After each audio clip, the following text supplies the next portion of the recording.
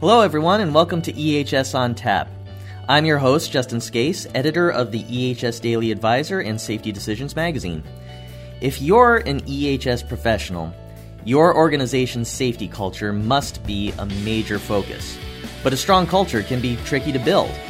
Sure, it's easy to say that you want a safety culture built on inspiration, not fear, and that the goal is for employee engagement and safety to be positively pursued, not mandated. But how do you walk that line between encouragement and discipline, between being a safety coach and being a safety cop? Well, our guest on today's episode has some suggestions.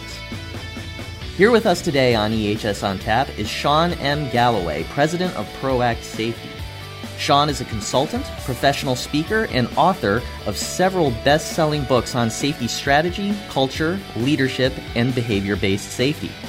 His clients include most of the best safety-performing organizations within every major industry, and he has received awards for his significant contributions from multiple organizations, including the American Society of Safety Engineers, soon to be the American Society of Safety Professionals.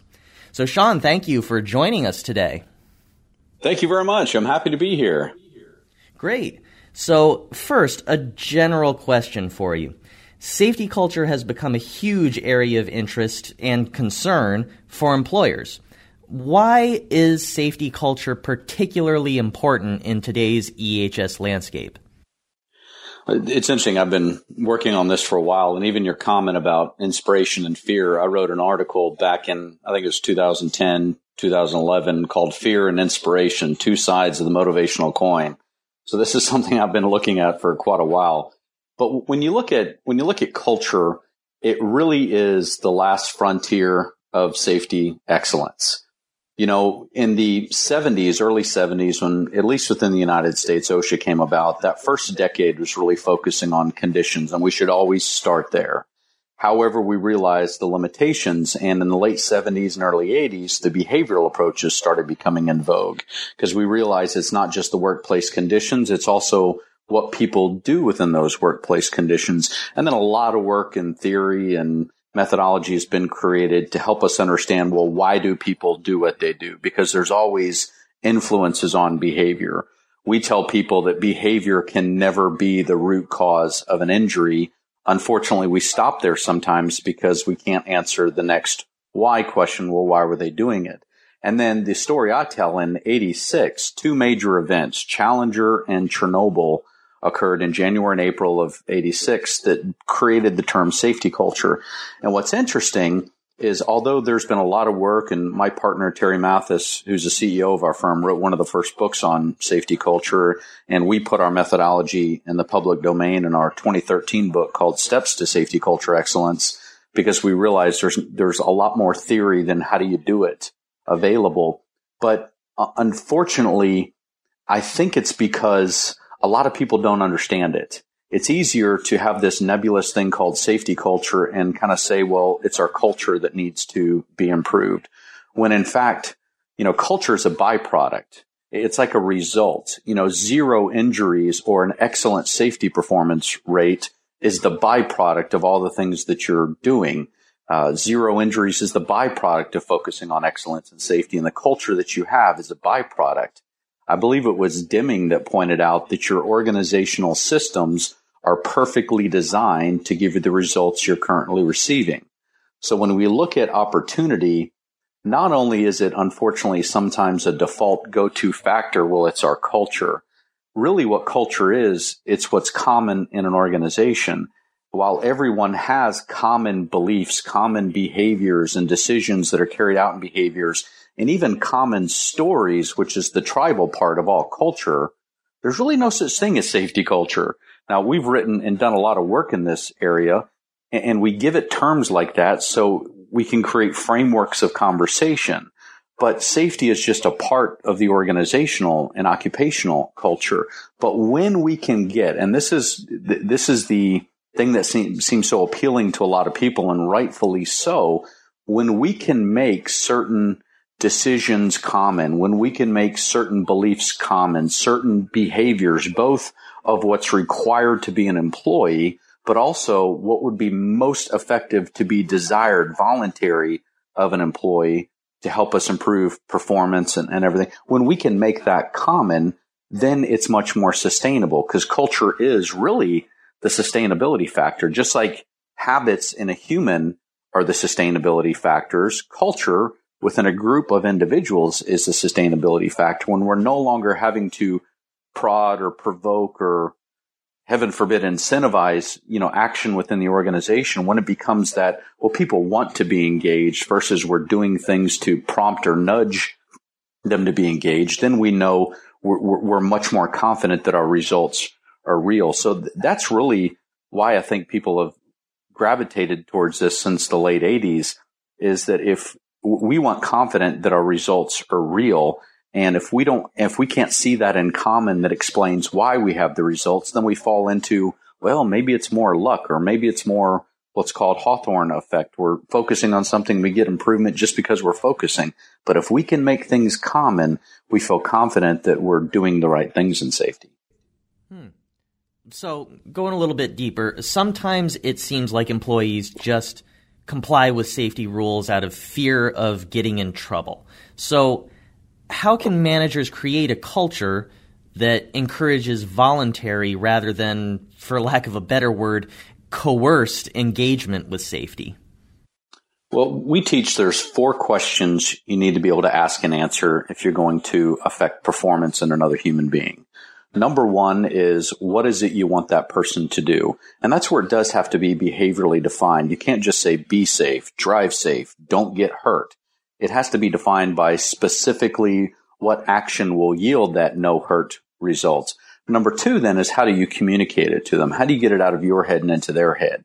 And we've proven this for years now, that if you don't get a behavioral focus, what you want somebody to do, in somebody's head, it will never get in their habits. So you have to go through the conscious to get to the subconscious. And if you have a key areas of focus, that these are the most important things I really want you to do at your discretion, and a month later, nobody knows them, well, then you haven't gotten into their heads. But then in the behavioral sciences, the final 2 questions, what happens if they do it and what happens if they don't? It's what's referred to as a balance of consequences. And in safety, we tend to have a lot more answers to what happens if they don't than if they do. We call that progressive discipline. More and more companies today, when I ask this of audiences, are responding that they do have progressive recognition approaches. We recognize those that are going above and beyond, but it's also hardwired in us as humans to do what's referred to as management by exception. We look for the things that are out of place, like the employee not wearing the PPE, regardless of all the extra work that employee might have just been doing to coach their fellow coworker and cleaning up the environment. But we see the exception and we address it. And a story I often tell in keynotes and events with clients is, a few years ago, I was assessing the culture of an organization in the southeast part of the United States. They'd been very good in safety, but felt as though they're starting to regress. And the culture asked me to come in and take a look. And I've done hundreds of these projects, but I'm never going to forget what this one lady said to me. It was a group of 8 employees. We were interviewing people by level. And this lady said to me, quote, in a few months, I'm going to retire after 30 years here. The only time they've ever talked to me about safety is when I've done something wrong. Just once before I retire, I wish they'd tell me when I've done something right. So we say things sometimes just to provoke a different way of thinking about things with leaders. And one of the little sad jokes, if you will, we have in ProAct Safety is that the reality is most people wake up motivated. The problem is that they come to work and it gets beaten out of them. So we need to have that motivate, demotivate conversation. First off, what would success look like? What is it that we would see within our culture that tells us it's sustainable, we're doing the right things? But then it goes into, what are we doing that's currently motivating? What are we doing that's currently demotivating? And the demotivating is what you need to work to try to neutralize first. A simple example is near miss reporting. The main reasons why people don't report near misses is because they don't understand it. There's not clarity of definition, what it is and what it isn't. They don't think they have time to report anything. They don't think that anybody's going to do anything with this information anyways. Or the fourth one is, something bad might happen to me if I do. So back to that fear. So we're hardwired to seek pleasure and avoid pain. And if they think that participation or something might create that, then they're going to work to avoid it. It's a fight, flight, freeze mechanism. But this is where leaders have to have the conversation to be specific around what beliefs would make the behaviors easier for employees to provide. Then it falls on the leadership. What would be the experiences of those employees if they acted on the desired beliefs? If an employee stops a job for a safety concern and the supervisor says, trust me, Justin, everything's fine. Don't worry about it. Go back to work. That's not a good enough experience for the employee to say, you know what, I feel confident doing that again. So we have to, final point on this, I guess, is we as leaders are ultimately responsible for the experiences and the storytelling that exists within the organization. And if we're not managing the experiences and if we're not managing the storytelling, a narrative will be created, and it might not be the right narrative. Okay. So, of course, I assume all of this isn't to say that discipline has no place in safety culture. So, how can EHS managers effectively apply discipline without damaging their cultural efforts? Well, I believe discipline is absolutely a tool of last resort for flagrant, willing, repeat violators. You know, we're human, we're fallible, we can make mistakes. I actually, last night, had a conversation with a dinner with one of my neighbors that's a pilot for one of the major airlines here in America. And previously he was an Air Force fighter pilot. And we were talking about safety and everything. And he described a safety investigation that he set in on as an officer. And he explained how the pilot had explained, and, you know, this is, you know, Air Force language, so I don't remember exactly how he described it, but he lost control of the plane and it began to roll. And the plane wasn't responding as he was going left and right. So he ejected because he knew something bad was going to happen. So during this investigation, the plane was still in 7,000 feet of water, but they wanted to, as he said, hang it on the pilot, blame the pilot for his error. It's so much easier to jump to human factors or to blame the individual. What we teach is, and this is common sense really, but people do things for a reason. We have to identify and address the reason. And there's two frameworks we teach. If it's somebody is doing something that they shouldn't be doing, and a good friend of mine, Dr. Tim Lugwood, just wrote a book called Dysfunctional Practices, and that'd be a book that I would recommend to people because he talks about in this book that it's so easy for people to jump to categorizing, well, that person must just be stupid. Well, people do things for a reason. And from an influencing on risk, we teach that there's four main influences. And you can go deeper with this, but it's people's perception about the risk. You know, I've done this many times, never gotten injured. And how we've measured safety, the absence of injuries must mean that as long as I don't get hurt, it must be safe. So the perception, but it's also people's existing habits. But then there's outside the individual, and it's what we just refer to as obstacles and barriers. If they're not using the right tool for the job because it's inconveniently located, or we ran out of the tool and we have a purchasing issue, you know, that's an organizational external influence. But then there's also to take it deeper. And if anyone's interested in this, we have articles and paper on this, and I'm always happy to share. But there's also 5 main reasons why you have undesirable performance. Number one, and you'll see a bell curve of distribution, there are some people that are just unwilling to do what you need them to do. And that's where sometimes discipline or deselection may be the only tool you have. Number 2 is that they're unaware. No one's ever really sat down and made the expectations crystal clear. Number 3 is that they're unable. Either there's factors that make it difficult, or you want your supervisors to be better coaches, but we've never trained them or developed the confidence in how to have those coaching conversations. Number 4, they're unaccountable. We tend to hold people accountable for the results, not performance accountability, proactive accountability, making sure they're doing the things necessary to get the results before checking to see how did things turn out. And then 5, it's just completely unlike the culture. You train somebody in how to report a near miss. You make sure, even a quiz, they understand what a near miss is. They know nothing bad is going to happen to them and how we're going to use this information to help us prevent other types of events. But they leave this training and even their boss and coworkers say, don't waste your time. They don't care. So discipline does have a place if somebody is purposefully violating something. But my argument is usually that's not the case. You use it as a last tool of resort But you also, prior to falling into that, need to explore and understand the influences on behavior. Okay. So could you give us just a few effective coaching strategies or employee motivating factors that our listeners can be aware of? Oh, good one. So I would go back to those 4 questions that if you're going to effectively coach somebody, you need to know what you're coaching for. And you can't coach for results, at least not ethically. So you need to understand specifically what you want to coach for. So an analogy that I came up with a few Olympics ago is, I just refer to it as the Olympics analogy. I like simple descriptions, I guess.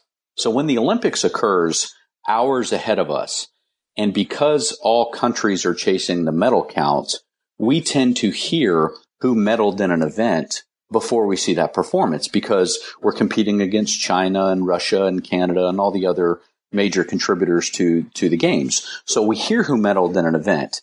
And because not just of time delay, there's a lot of activities occurring at the same time. Later that day, when we already knew who received the gold, silver, bronze, and we watch that performance, we say to ourselves, that's why she got the gold, or that's why he missed it and only got the silver, because we could see the performance that contributed to the results. So use that analogy and say, what is the performance that we want to focus on? And there's 3 F's, if you will, that we teach around coaching: focus, feedback, and facilitate. Focus, you need to be specific about what you're coaching for. And you want to coach for the desired behavior rather than trying to stop or extinguish behavior. And that's the problem with discipline and punishment, is that's a behavioral extinguishing tool.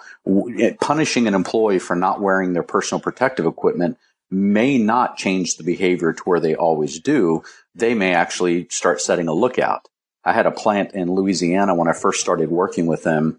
Whenever management would walk out on the floor, you would hear caw, caw. It was bird signs people were throwing around the plant to let everyone know management was on the floor. I had another company that whenever the safety professional would visit the site, over the loudspeaker, he would hear Charlie 223, Charlie 223. And somebody pulled him aside and told him that was code for the safety guys on site, the safety guys on site. So you have to look for what you want rather than what you don't want. Feedback, the purpose of feedback is to encourage effective future performance. And then facilitate is, how do we make it easy for them to be successful? And that goes back to the 4 questions. What do you want people to do? How do you communicate it? Then what are the consequences if they're doing it or if they're not? But it really comes down to focusing first on really what you want and being specific and with confidence, knowing that is what we need to focus on. I'm reminded by Peter Drucker's comment, it's not enough to try your best. You have to first know what to do and then try your best. So how does productivity factor into safety culture? Is the coach or the cop persona more effective in driving safe yet productive work? Yeah, well, there's different. It depends really on the cultural maturity and where you're at. And this is where we advise organizations. It may seem seemingly logical, but not enough do it, is to describe the leadership style that they want and be specific about that. Some parts of the world and some organizations, they need command and control. If you're going into an area to where the employees aren't used to wearing shoes at all or their homemade sandals, then, that's not cajoling and collaboration. We need to make sure that we're controlling behavior. And just like lockout, tagout in a lot of the developed world, that's not something we say pretty please. That's something we need to consistently enforce. Right. But consistently enforcing doesn't mean just saying something when people are disobeying. So last week I was in Abu Dhabi for the Society of Petroleum Engineers conference, and it's some of the best safety performing companies around the world in the oil and gas sector. They were probably the first 15 years or so ago when consistently I would be on stage with other CEOs, and they were probably the first industry I started hearing the top leaders, the senior leaders in the organization, saying things like, safety is a reflection of leadership capability. If you can't do something as important as safety well, what else aren't you doing well? And I think that's a great conversation to have, because I think productivity and quality all fall into line if we're focusing on safety, if we're doing the right things. So safe work equals productive work, but not everyone appreciates that because we can go too far with the policing, or we're focusing more on the tiny little thing rather than what are all the positive things people are doing. And that requires that safety has to be integrated into the way that we do our work. But at the same time, we need to make sure that the safety requests that we're asking of people are value added and that the employees have a perception of that value add. To us as safety leaders, it might be of value to ask somebody to do something, a job safety analysis or a pre-job inspection of some kind, but it can't just be paperwork. The employee has to see the value, and if they don't see the value, you end up again with that have to versus want to culture. So the coach is effective if our role is to try to influence. And we wrote about this in the STEPS book, but we built on this model. We really said that safety is three things. It's really three things. Number one, knowing the risks. Number two, knowing what precautions to take to control the risks. And number three, regularly taking those precautions. So when people are regularly taking those precautions, it's become more cultural. But building on that, there's two different types of risks, and we just use plain language so people can see the differences. There are big risks you only need to take once, like linemen working on high voltage lines and not wearing their rubber PPE. That's one time, and unfortunately that's it. But there's also common risks. In a lot of the utility industry, in a lot of those companies we work with, it's not the big risks that are causing the events. It's what they refer to as a blue sky day. It's when everything's working right and maybe there's a sense of invulnerability or complacency. So there's big and there's common or routine risks. Then what precautions? There are precautions that are required, whether they're stated as rules to live by or cardinal sins or however you state that. There are rules that are required to be an employee of that organization. But then there's also precautions that are at the discretion of the individual. And this, again, is where specificity is needed. And then are they regularly taking? We do need to control certain actions in the organization. We can't allow deviation from that. But a lot of the stuff that remains is trying to influence and coach people to go above and beyond. You can't police that. And truthfully, I've never seen a company that's been punished into excellence. Absolutely. So obviously you've got a lot of great stories from your work. Now, in all of your work with your various clients, do you remember a particular example of a person or a company that really walked this line well, and the encouragement discipline line, and their efforts really boosted their safety culture and their overall performance? Yeah, so there was a major gas pipeline distribution company that's headquartered in Houston, Texas that we worked with. Mm-hmm. And one of the things that I'll never forget is they were really at the time focusing on getting employees to reverse park or drive through park. And I heard several examples of many of the top leaders that in some of the remote areas of their operation, if they saw an employee's personal vehicle parked correctly off the job at Walmart, the employee, the leader would actually spend time going through Walmart trying to find that individual to recognize them. And I thought that was a good example. I have a head of a EHS for a major paper company, and he recognizes it's all about marketing. And he challenges his people, and he does a lot of recognition, but he's done a good job, which I'll refer to in a minute, in really building out that strategy and marketing. It's really, to me, the companies that treat their people like customers, the ones that get to know them, build relationships. There was a manufacturer in Georgia, about a 500-person facility, and Mike was the plant manager's name. And every Thursday, he would grab his number two and a couple of supervisors and a couple of employees and just go walk the facility and talk to people. He called it a safety blitz. I later told him it was more of a culture blitz, but he would just go talk to people. And he'd been doing this for about a year since he received that position. And he asked me to come in and take a look at the culture and give him feedback. And I told him that every employee I spoke with firmly believed that Mike knew them by name. And Mike was a little embarrassed when I gave him that feedback. He said, I'm glad to hear that, but I don't. He got with HR and he helped build out a screensaver that he put on all the leaders' computers and laptops that had rotating images of the employee's picture and their name. And his challenge was, we want to know who all these individuals are. There's a location in France that I worked with that they had some observation processes in place, and they spent more time focusing on those that were already participating and trying to get more out of those than hounding those that weren't.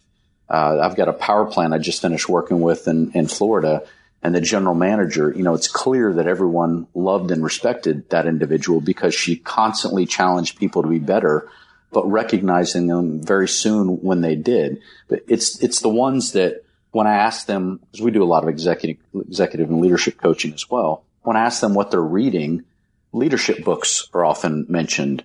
They don't do what's referred to as breathing their own exhaust. They realize they will never know all they need to know about leadership, and they're dedicated to self-improvement.